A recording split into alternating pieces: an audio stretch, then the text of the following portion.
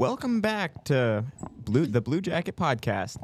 Today is November 17th, 2023. It is approximately 1:21.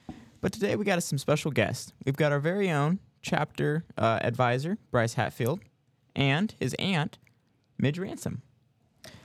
But first, we got a little ag in the news. We had a team go to dairy judging, and B team won. On that was Cohen Crowley. He got first place. Landon Oldie got third place. Greeley McMahon placed 10th.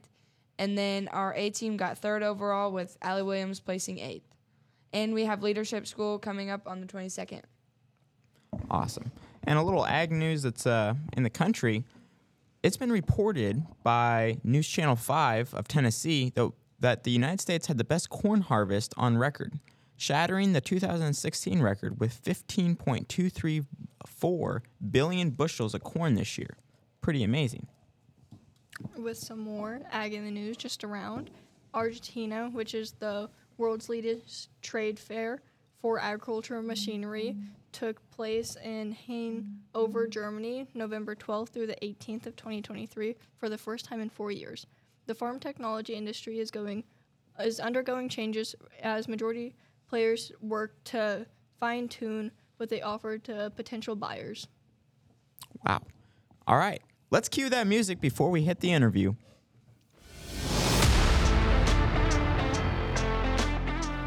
I wanted to be a farmer. I wanted to get away from the rat race of the city.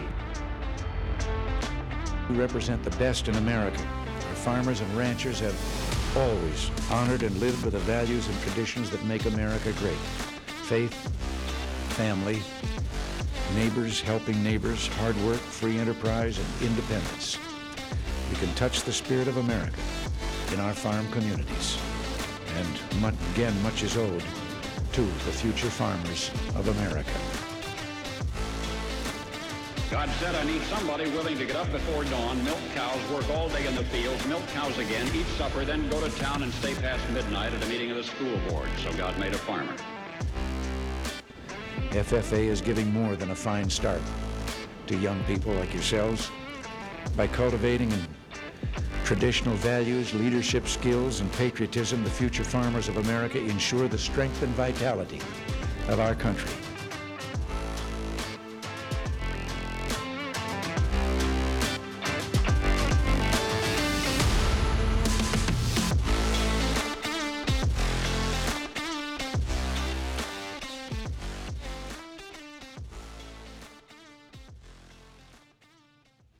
All right. I hope you guys are all doing pretty great today. Bryce, Mrs. Ransom, how are you guys doing today? Pretty good. Great, thanks. Awesome. Well, let's just get right into it. Mrs. Ransom, can you tell us a little bit of the history of the Hatfield farms? Well, the Hatfield farm derived from Ransom Farm. Okay. So Bryce is a sixth generation on our farm. It started with as a coal mining town in 1878, Ransomville. And where's that at? It's 2.5 miles east of Williamsburg, between Homewood and Williamsburg on Old Highway 50. Really? And so that was a coal mining town, which he started. He'd moved out from New York. And who was that? My great-grandfather. That was James Harvey Ransom. And then that passed to his son, who was my father, and then me. So during those years, it changed from coal mining. In the early 1900s, 1906, they brought the first Guernseys west of the Mississippi to start a dairy farm, and had that until 1978 when we had to sell because the interstate went through the land. When my father married my mother, she convinced him that Herefords were better than Angus, so we started a Hereford. So eventually it all became a Hereford breeding operation. And then, anyway, so let's see, then I kind of filled in after my father died, and then Bryce's dad, Scott, moved home after college and took over part of the farm and mostly focusing on the Herefords, though some of our younger generation has moved away from Herefords, but we won't get into that. So I have a feeling we will get into that, but Eventually. Yeah. I guess kind of let's break that up a little bit because you went over your whole family history. So you guys were first a coal farming? Well, coal mining. Coal mining, Coal yeah. mining in the early 1880s through 1900. And the coal mines around Williamsburg and that area were very shallow. So eventually they just petered out. So that ended as a business opportunity. And then my great-grandfather, James Harvey, had started bringing milk to a skimming station. He had to change from coal mining to something else, so he got the dairy farmers in the area all brought their milk to be skimmed, and they skimmed it off the cream, and then they sent the skim milk back to the farms for feed for livestock.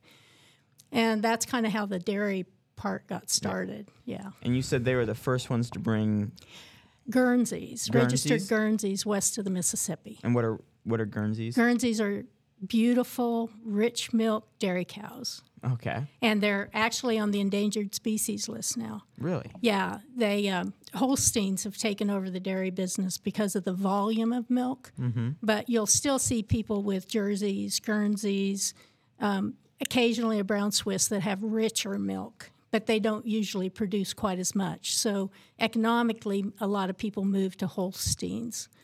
So, yeah. Okay, so he brought over these cows, and he started the kind of getting into the dairy section, and then what? So that lasted through the 30s, 40s, 50s, 60s. That lasted a long time. My father actually, he was a true farmer. That's where he went to college at K-State, but he came home to farm. And they showed all over the nation, showed those Guernseys. And we had a Grand Champion National Bowl and various other prize winners. Over those years, back in the 30s, the railroad used to go through Ransomville. So my father and Shorty Hoyt would jump on the train with feed and cattle and truck off to Iowa or Missouri or wherever to show. And so it was quite a time in the 30s. Of course, I'm old, but I wasn't around then. So, yeah. So this was all just passed on This was history. The Guernseys we showed and cattle when I was young, and really the dairy was my favorite. They're such wonderful cows. So that part passed on until the interstate divided the barn from the pasture, and there wasn't a good way to get dairy cattle across the interstate, so we sold out. My dad sold out in the 70s. So did they force him to sell his land for the interstate, or? Yeah, that was, yeah. I don't know, a word left my brain, but yeah, government required that sale. So then you guys sold that farm. Well, no, we still have the farm. Oh. It just divided the farm and took a strip out of the farm. So, yeah. Okay, so then it took the strip out, and you guys had to get rid of the dairy? Mm-hmm. Okay, so then what? So they still, all this, for a lot of years probably since my dad started farming back in the 30s, 40s, always had raised beef cattle in addition to the dairy. Okay. So that's when, and he raised Angus. And then my mother, the Washington Ranch up at Manhattan, had really strong Hereford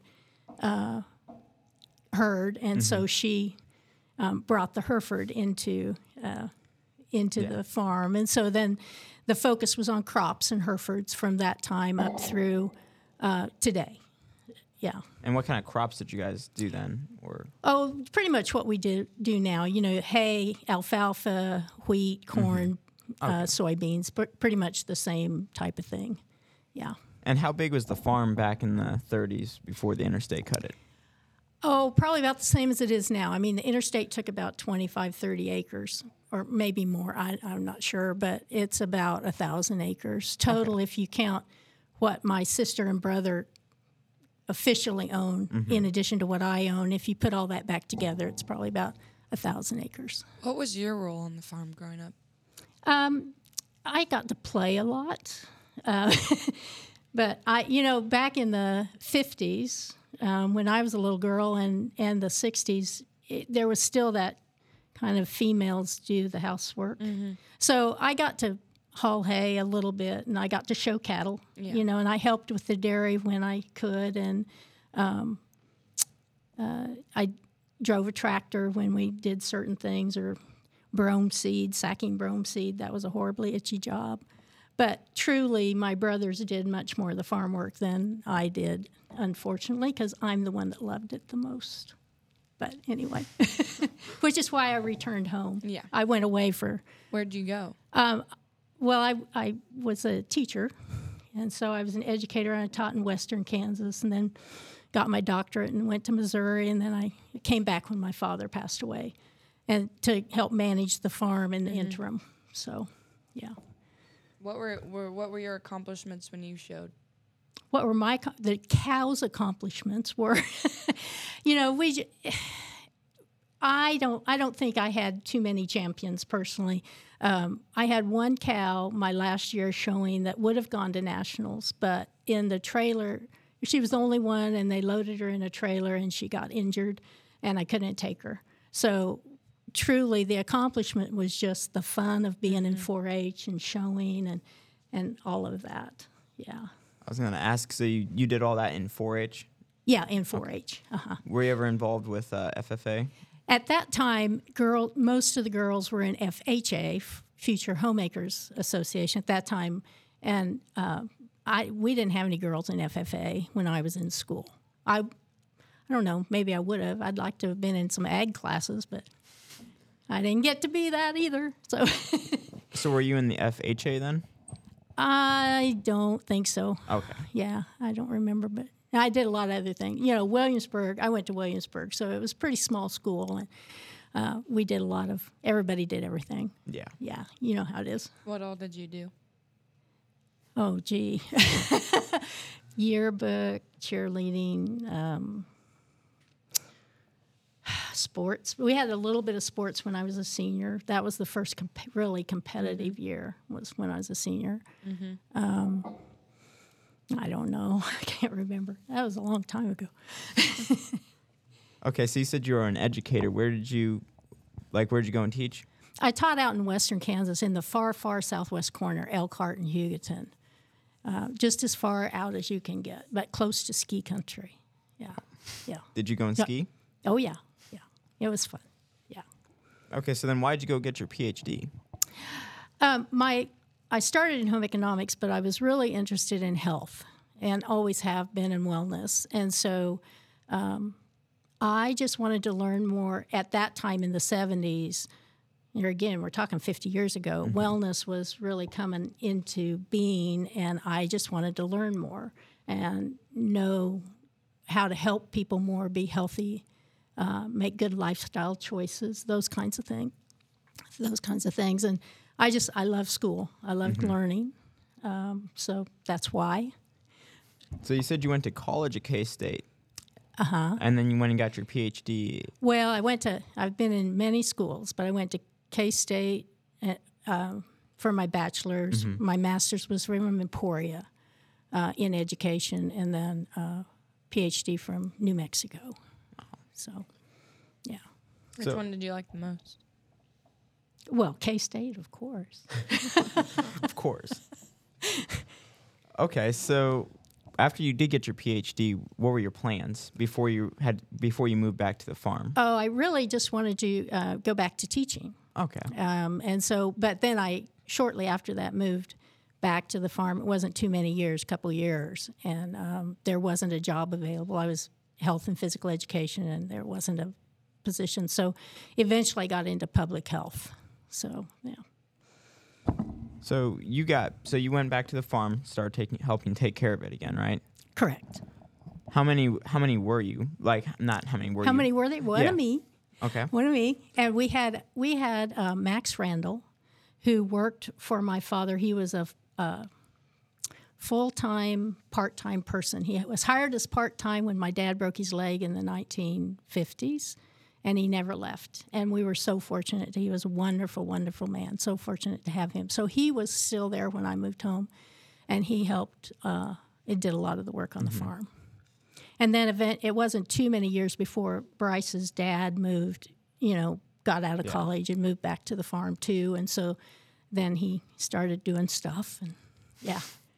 And then when did you pass it on? Or are you still working on the farm now? Yeah, we kind of when my mother passed away, we split the farm. So the Hatfields have a portion of the farm. I have a portion of the farm, and my brother has a portion of the farm. So do you all work together, or is it like they're doing something different than what you're doing? Or? The older I get, the more they're helping me, the Hatfields.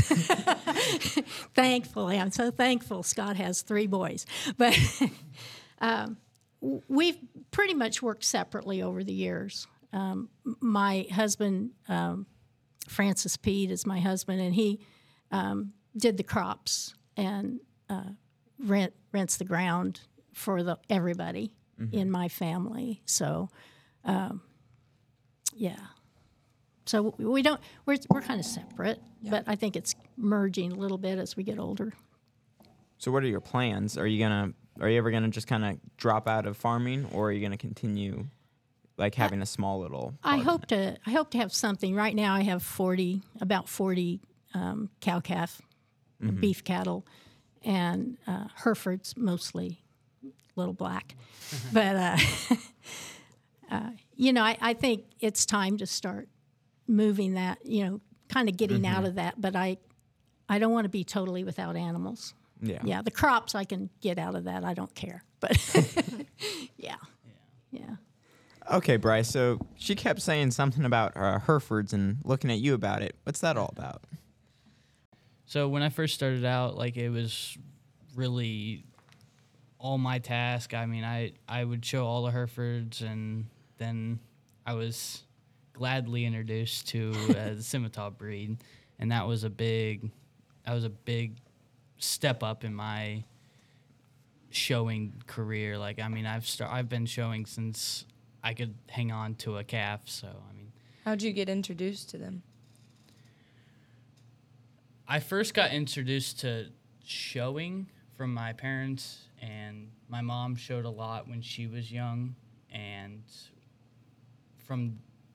she kind of helped us out, and my dad knew a couple things because he was on the farm when they still showed at the time, and he would always kind of watch them go, and they would do all that.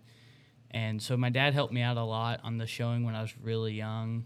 I always watched my brothers get up and show, and they were able to show way before I would be able to, and I was always wanting to be out there with them and to start my showing career earlier than I should, but I was always out there with them, and it's always been a task to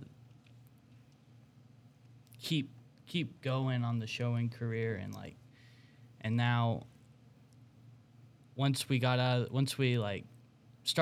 started showing with the Herefords, and once my brother started getting, because he bought his first show heifer without raising it. We raised most of ours when we first started out showing, and he bought his first show heifer, and it was a Scimitar heifer, and we still have her to this day. She's pushing 9 years old now. She's getting up there in age, but when he first got that Scimitar heifer, I fell in love with the breed, the great people. The American Scimitar Association is the breed that I'm talking about here. What's so special about the American Scimitar? The American Scimitar Association is an association that controls the breed, controls the shows, and controls the issues in the breed. It's overall kind of like a association to help out and direct. So it's kind of like your board of directors, and they talk about issues. They handle stuff. They handle stuff in the breed, specific breed diseases, characters, and they make huge decisions on what they want to do. And every breed has one that is a official breed in the United States. But the people that introduced me to the breed just have helped us out tremendously, especially in the show side of the industry, and they have been extremely helpful with us, and it's truly a blessing, honestly. Do you buy your show cattle or do you raise them now?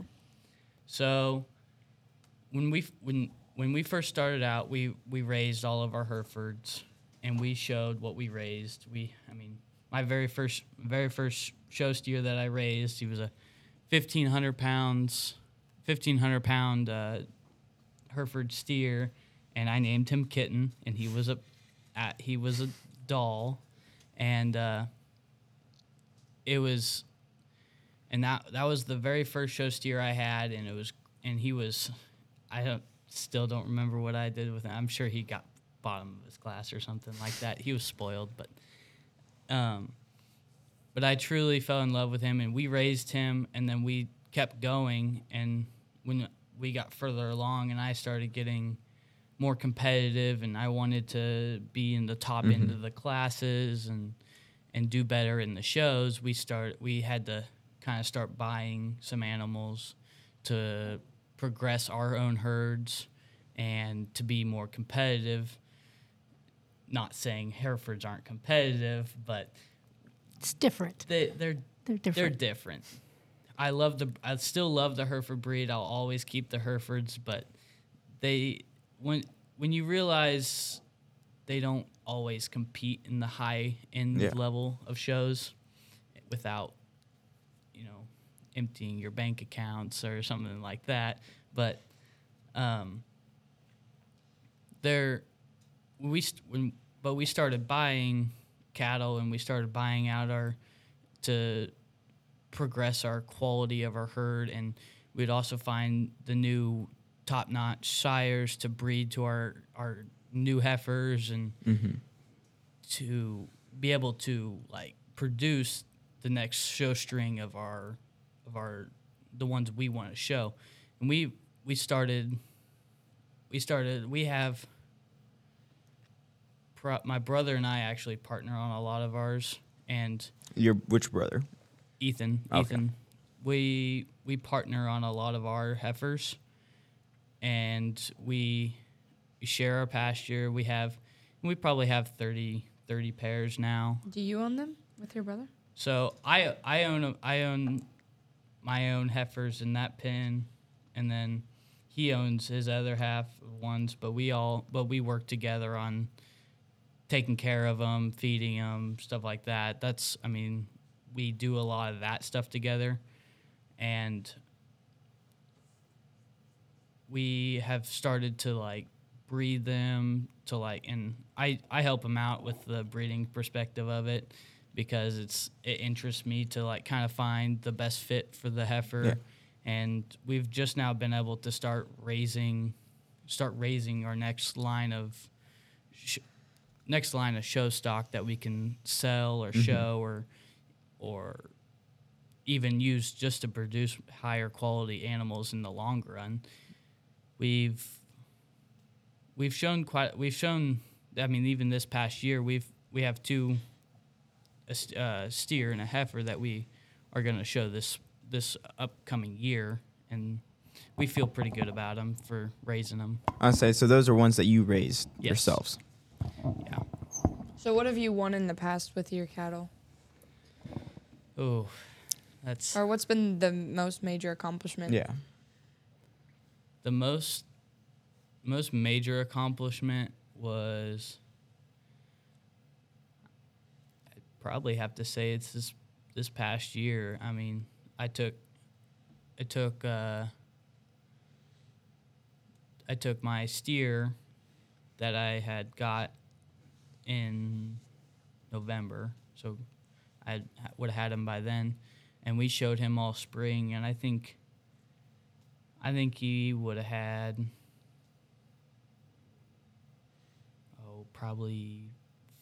I think he had 3 grand champions and 2 reserve champions in his respected all the shows that he went to. Oh, and I had another steer the year before that ended up winning our county fair and doing pretty good at our. He also got reserve steer at the Kansas Junior Scimitar, which is a show that's hosted just for the Scimitar breed, and that steer won that, but the steer I showed last year, he did pretty good. I think we got 4th at our state fair in that class, and I felt like it was okay for what he did, for what he was. I knew what he was, and I feel like he did okay. Do you think your new cows, the ones that you guys raised, are going to do better or about the same? Well, I really hope that the heifer does better than the ones that we've shown in the past, because that would just make me feel good, just for the fact that we've raised her. Yeah. And I feel like she's got some quality to her that she could be real competitive in the long run. And we'll just have to see what happens. Yeah. What do you know? What shows you plan on going to, or is it kind of just you go as they come?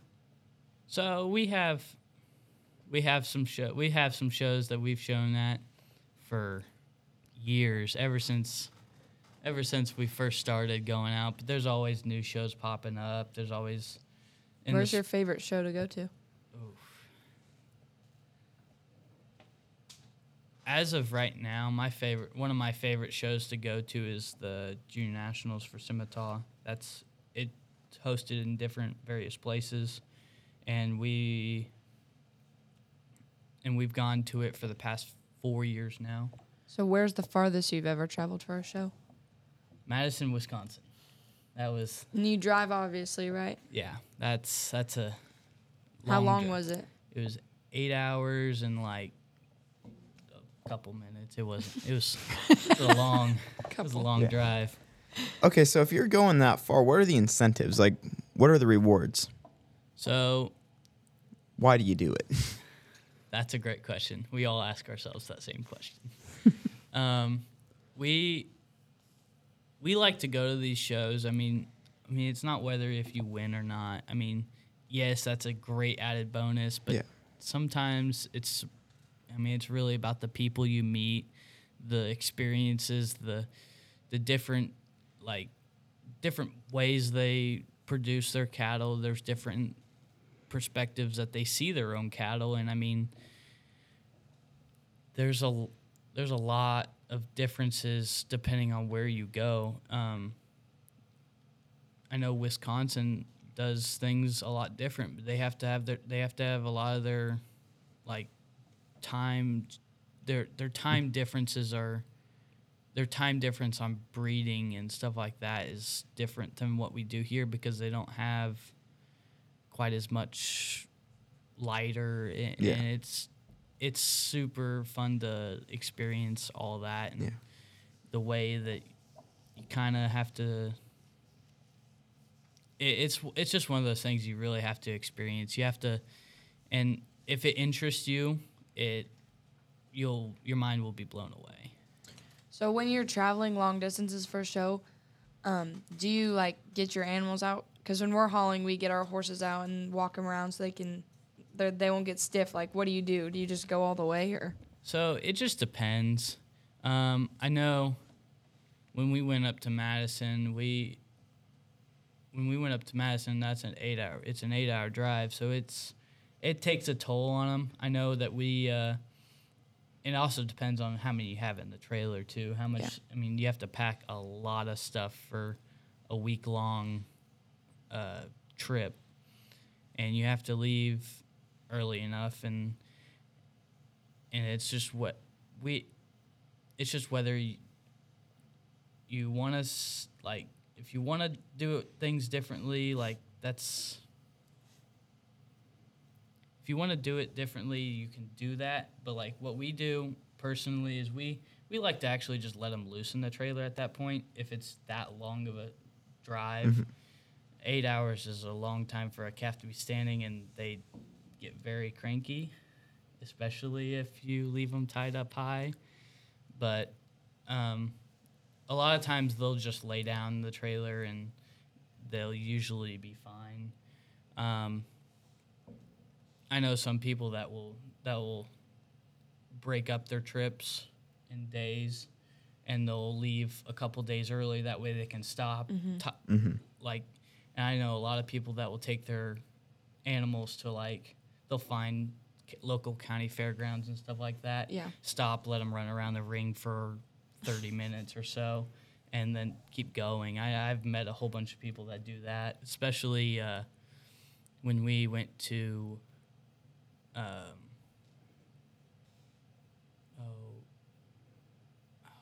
was it? I think it was Grand Island, Nebraska.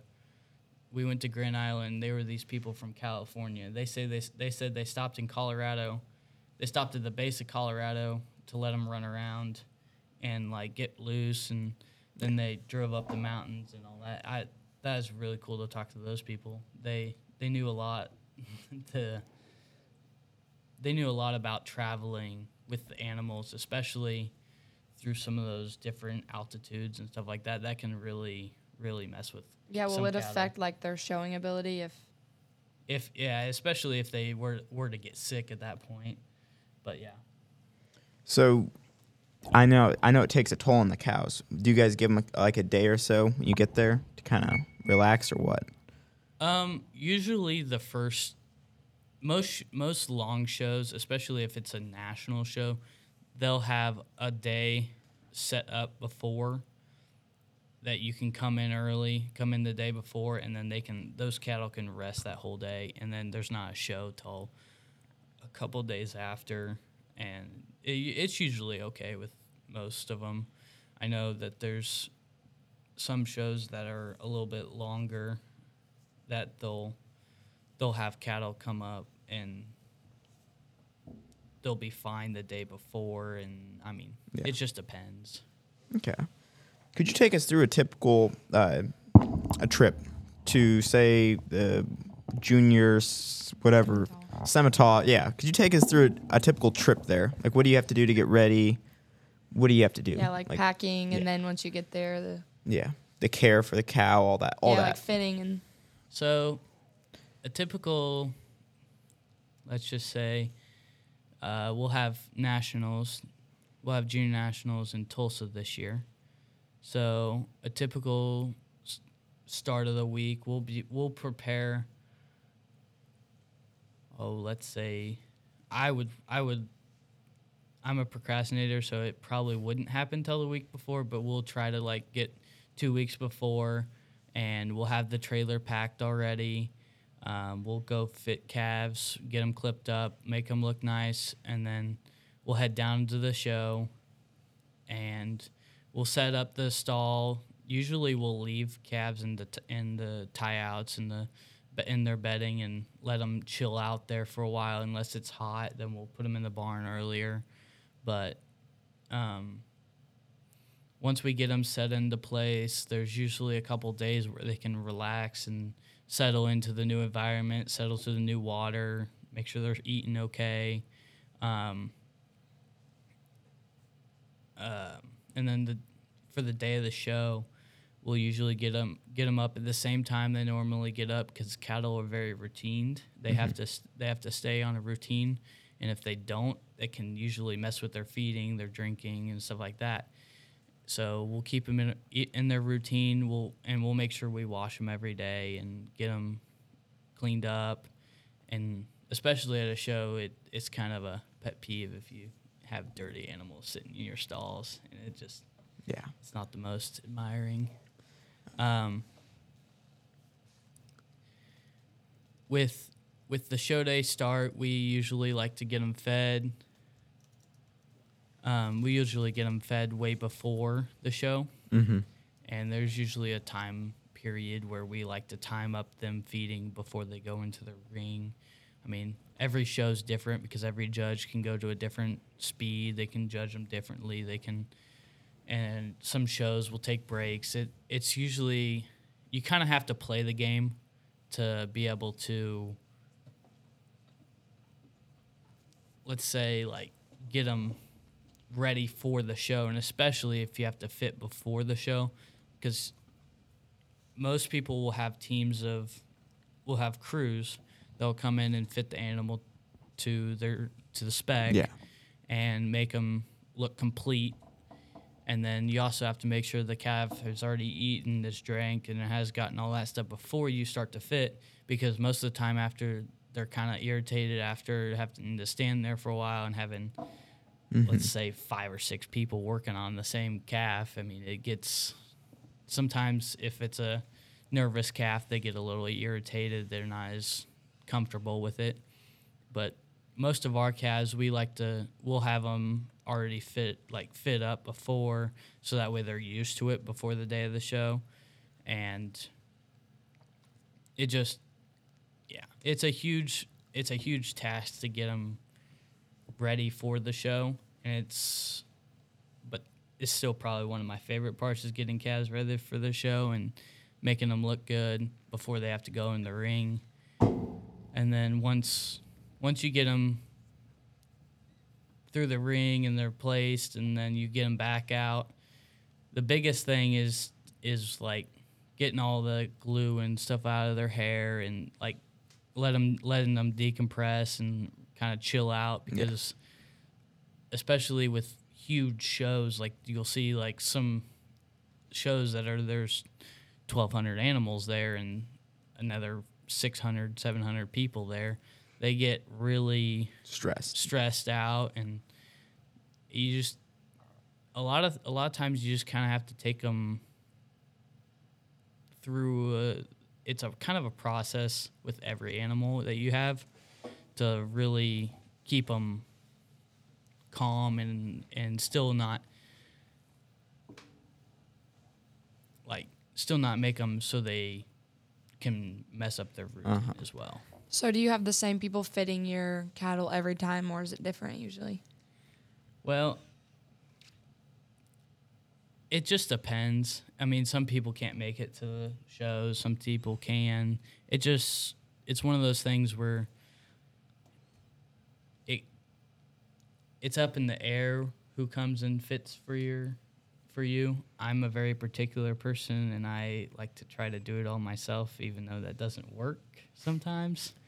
Even though it's not what you're supposed to. It's better to have a lot more people, is what I'm trying to say. Yeah. Than try to do it all yourself, because then it can really get tough, stressful, and tough to get them into the ring on time when you have your mother. 4 feet to do. Yeah, 4 feet to do, top to do, tailhead to do, belly to do. Yeah, it gets a little stressful, especially when you have your parents yelling at you, "You're in the next class. Get up to the ring." Yeah, that's normal. Okay, that sounds like a lot of work. Like, that sounds like a lot. You said it's really stressful and everything. I know you said it's all about meeting the people, but why? It might just be my competitive nature to. Yeah, but you could pick up marble racing if you're competitive. I mean, there's a lot cheaper, there's a lot easier, there's a lot less stressful things that you can do other than showing cattle. So why do you do it? Like a generational thing? Or It's just kind of been. What you do. It's honestly just been in my blood. Like I've always loved to do it. I watched countless of people show, and especially early on when I was sitting ringside and had to watch everybody show, it honestly bothers you a little bit. And being able to show, it's one of those things, especially if you really get to love the ability to do it. It's truly an experience to be in the show industry, and it makes a big impact in my life when I do it. And I know most people do it for the banners, do it for the stuff, but I mean, meeting the people and having the experience and the responsibility of the animal, the routine of the animal, keeping them consistent, it's challenging, but it provides you a purpose, and it's really truly a good experience. So do you guys farm as well, or do you just focus on showing? So we have, we probably have close to 80 Hereford pairs of spring and fall calves. I think that's what your dad said. 80 pairs of spring and fall calves. we do a lot of the ranching part of it and take care of the animals, take care of the stuff like that, the hay crop, and we'll do all that. And we usually let her husband do the row crop, all that stuff, and he usually takes care of that for my dad's mom, and he does all the crop farming. I mean, I'm sure I'm gonna be forced into helping doing that one of these days, but I honestly wouldn't mind taking on the crop stuff too, but the ranching part is my favorite part of the thing. I mean, taking care of the calves, getting them through the chutes, that's just part of it. So do you think that's what you will do after you get out of high school, go to college? Do you want to go to college? Yeah, I do want to go to college. I would like to be I'd like to go livestock judge at collegiate level, and then Where? I have a couple schools in mind. I still haven't figured that one out yet. Like what? Like what schools? Butler Community College is one of them. Then there's Redlands out in El Reno, Kansas. Or El Reno, Oklahoma, and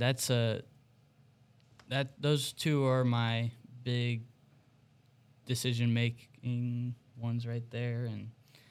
And I know I'm gonna go JUCO first, just to kind of ease myself into college, and then that way I can also judge all 4 years of college. And Okay, so how long have you been livestock judging for then? I think I've been livestock judging ever since probably I could start showing, probably 7. Which one do you like more? Showing or the judging side? Oh, I like them equally. I can't decide whether, but I do like the showing and judging aspects of them, and they honestly will correlate a lot. Yeah. And doing both of them allows you to see what's good, see what's not as good, see the problems, and what animal? Sorry, go ahead. It allows you to decide what's the best option for the herd and what helps. So do you just judge cattle then, or? So, in judging, you judge all breeds. Oh yeah, you'll judge all. You can judge anything in college. You can judge like dairy, meats, livestock. You can judge wool if that tickles your heart, but I'd rather not. Okay. So what do you want to judge then? Just livestock.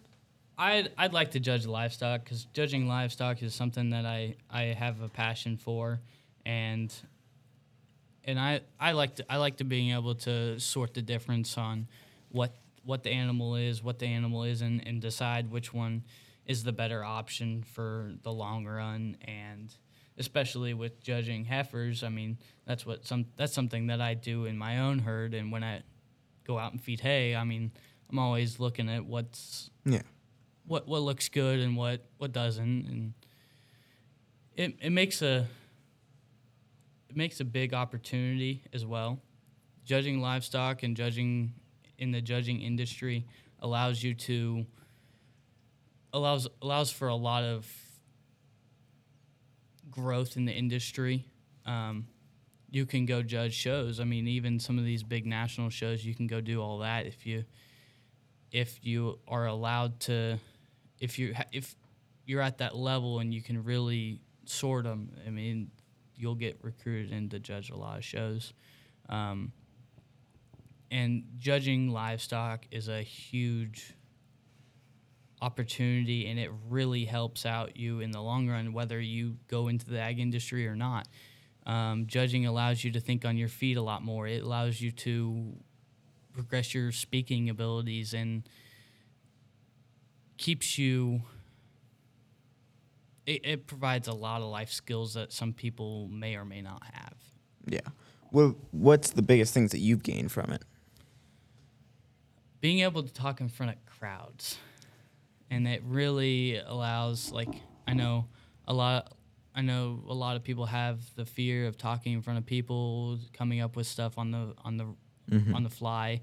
I mean, it really allows you to progress yourself and express yourself in the manner that you would like, and it allows you to sound good when you speak. It also provides a lot of skill back into the cattle industry as you look at your own animals, and I mean, it allows you to kick out the ones that don't look good and keep the ones that look good. Okay, so if you do go off to wherever that college in Oklahoma, who's going to be taking care of your cattle then? That might be a great question.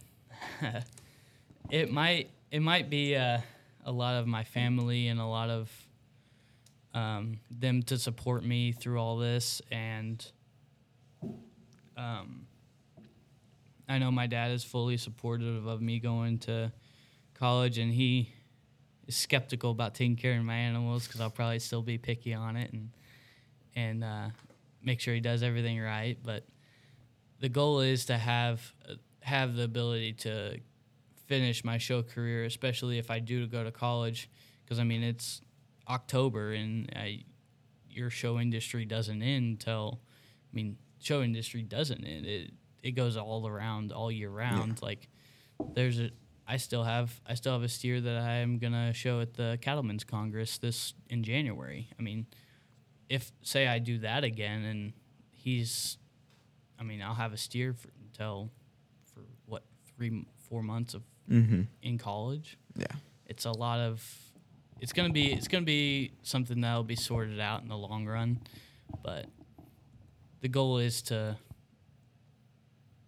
finish the show career, but also still judge collegiately, which is still a lot of work. What's like the showing age limit? Like, when are you done? So they allow for the junior level, they allow you to be 18 as of January 1st. So say you were born in 2005 and you're born in 2005 and you are able to show till you're 18. But if you're born in 2006 but you're in the 2005 age class, you can show technically till you're 19 in the junior level. But it's still a huge thing, and I mean you can still show until you're 40 if you would like to. I mean, there's plenty of shows that have open options. There's plenty of shows where you can, I mean, I've seen some guys walk out with bulls that are 60 years old. I mean, if you truly want to keep going, there's plenty of shows for you to judge or show your whole life if you want to. When are you going to stop judging or showing? After high school, or are you going to stop before?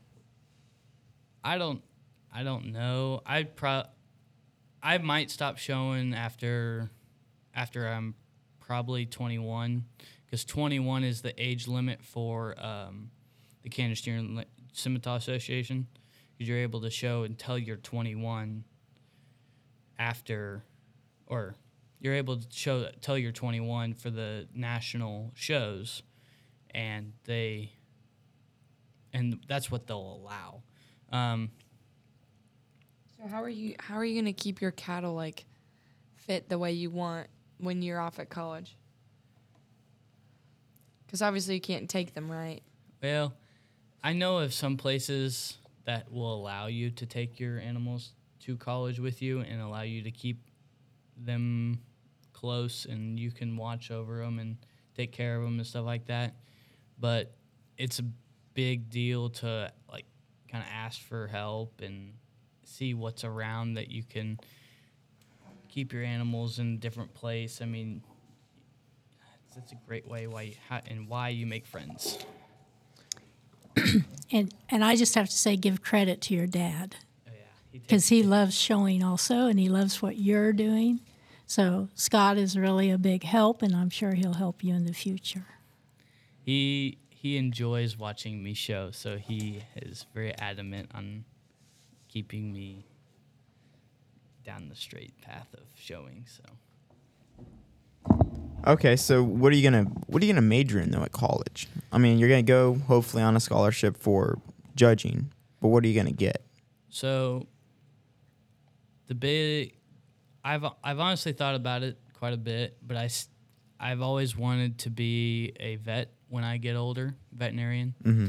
And so I'd probably go to college to go and major in veterinary science. And that would probably be my major, but you just gotta find out. And Yeah. I'll see what fits me in the long run. So Would the end goal be K-State or? I mean, I know it's not KU, but that's a big question. It's a big question. okay. Maybe in a couple of years we'll find that one out. Maybe we will.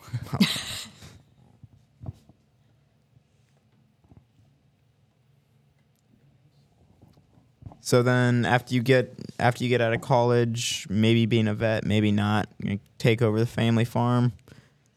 That's the end goal, is to come back to the family farm with my brothers and I, and it would be a huge opportunity to keep the farm going and in terms of as a family farm, especially since it's been in the family for years and years. It would honestly kind of break my heart if we ended up losing it, but so the huge goal is to have my brothers and I come back and run the whole farm and keep it going for many more years to come. And I'd like to come back from college and keep raising livestock to a competitive level and sell to local 4-Hers, to keep 4-Hers and FFA kids, to keep them showing and keep the industry alive. And that perspective, it's a huge task to follow, but I think it's one that it would be worth to keep going on. And I know my brothers want to stay close and help out a lot. So, well, since we're about a week from Thanksgiving, we have this little thing that we wanted to talk about. What are your top 3 things that you're thankful for? Or what are yours? We can say ours while you're thinking about it. You guys ponder on that for a second. My top 3 would most definitely be the fountain pen, toe socks, and sugar-free Gatorade, by far. Mine are basic, but they're truly the things I'm thankful for. So my friends and my family, obviously, and then my horses that I have. So I was trying to stay away from the basic. So I said food, because obviously, junk drawers, because they're very handy, and my family. So, do you guys? I wish I were as clever as you all are. But, I'm very thankful for the heritage that my family has and continues to have on the farm and the history we share. It's huge for binding family to have that in our life. And so that's one thing. I'm very thankful for the opportunities that farming has provided for my learning and for my life and peace and all of that. And I'm thankful for Bryce because he comes over and helps me with some of the chores I can't do anymore by myself. Well, I think those are three pretty good ones right there. What about you, Bryce?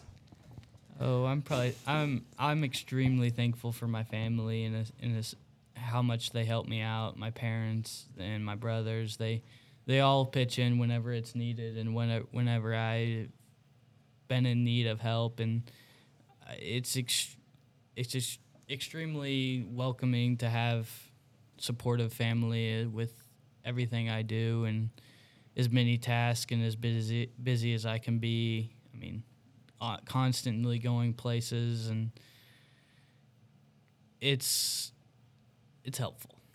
I'm extremely thankful for all of the opportunities I've been given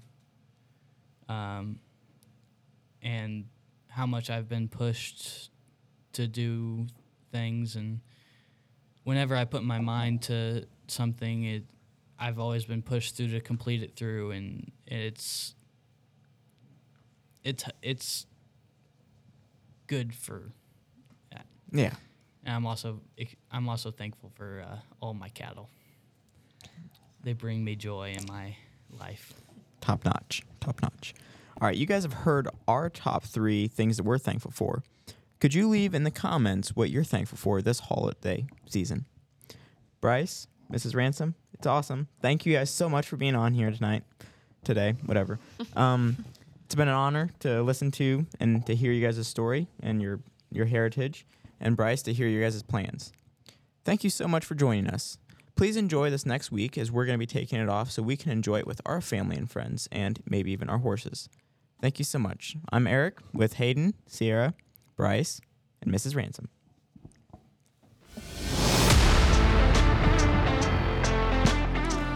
I wanted to be a farmer.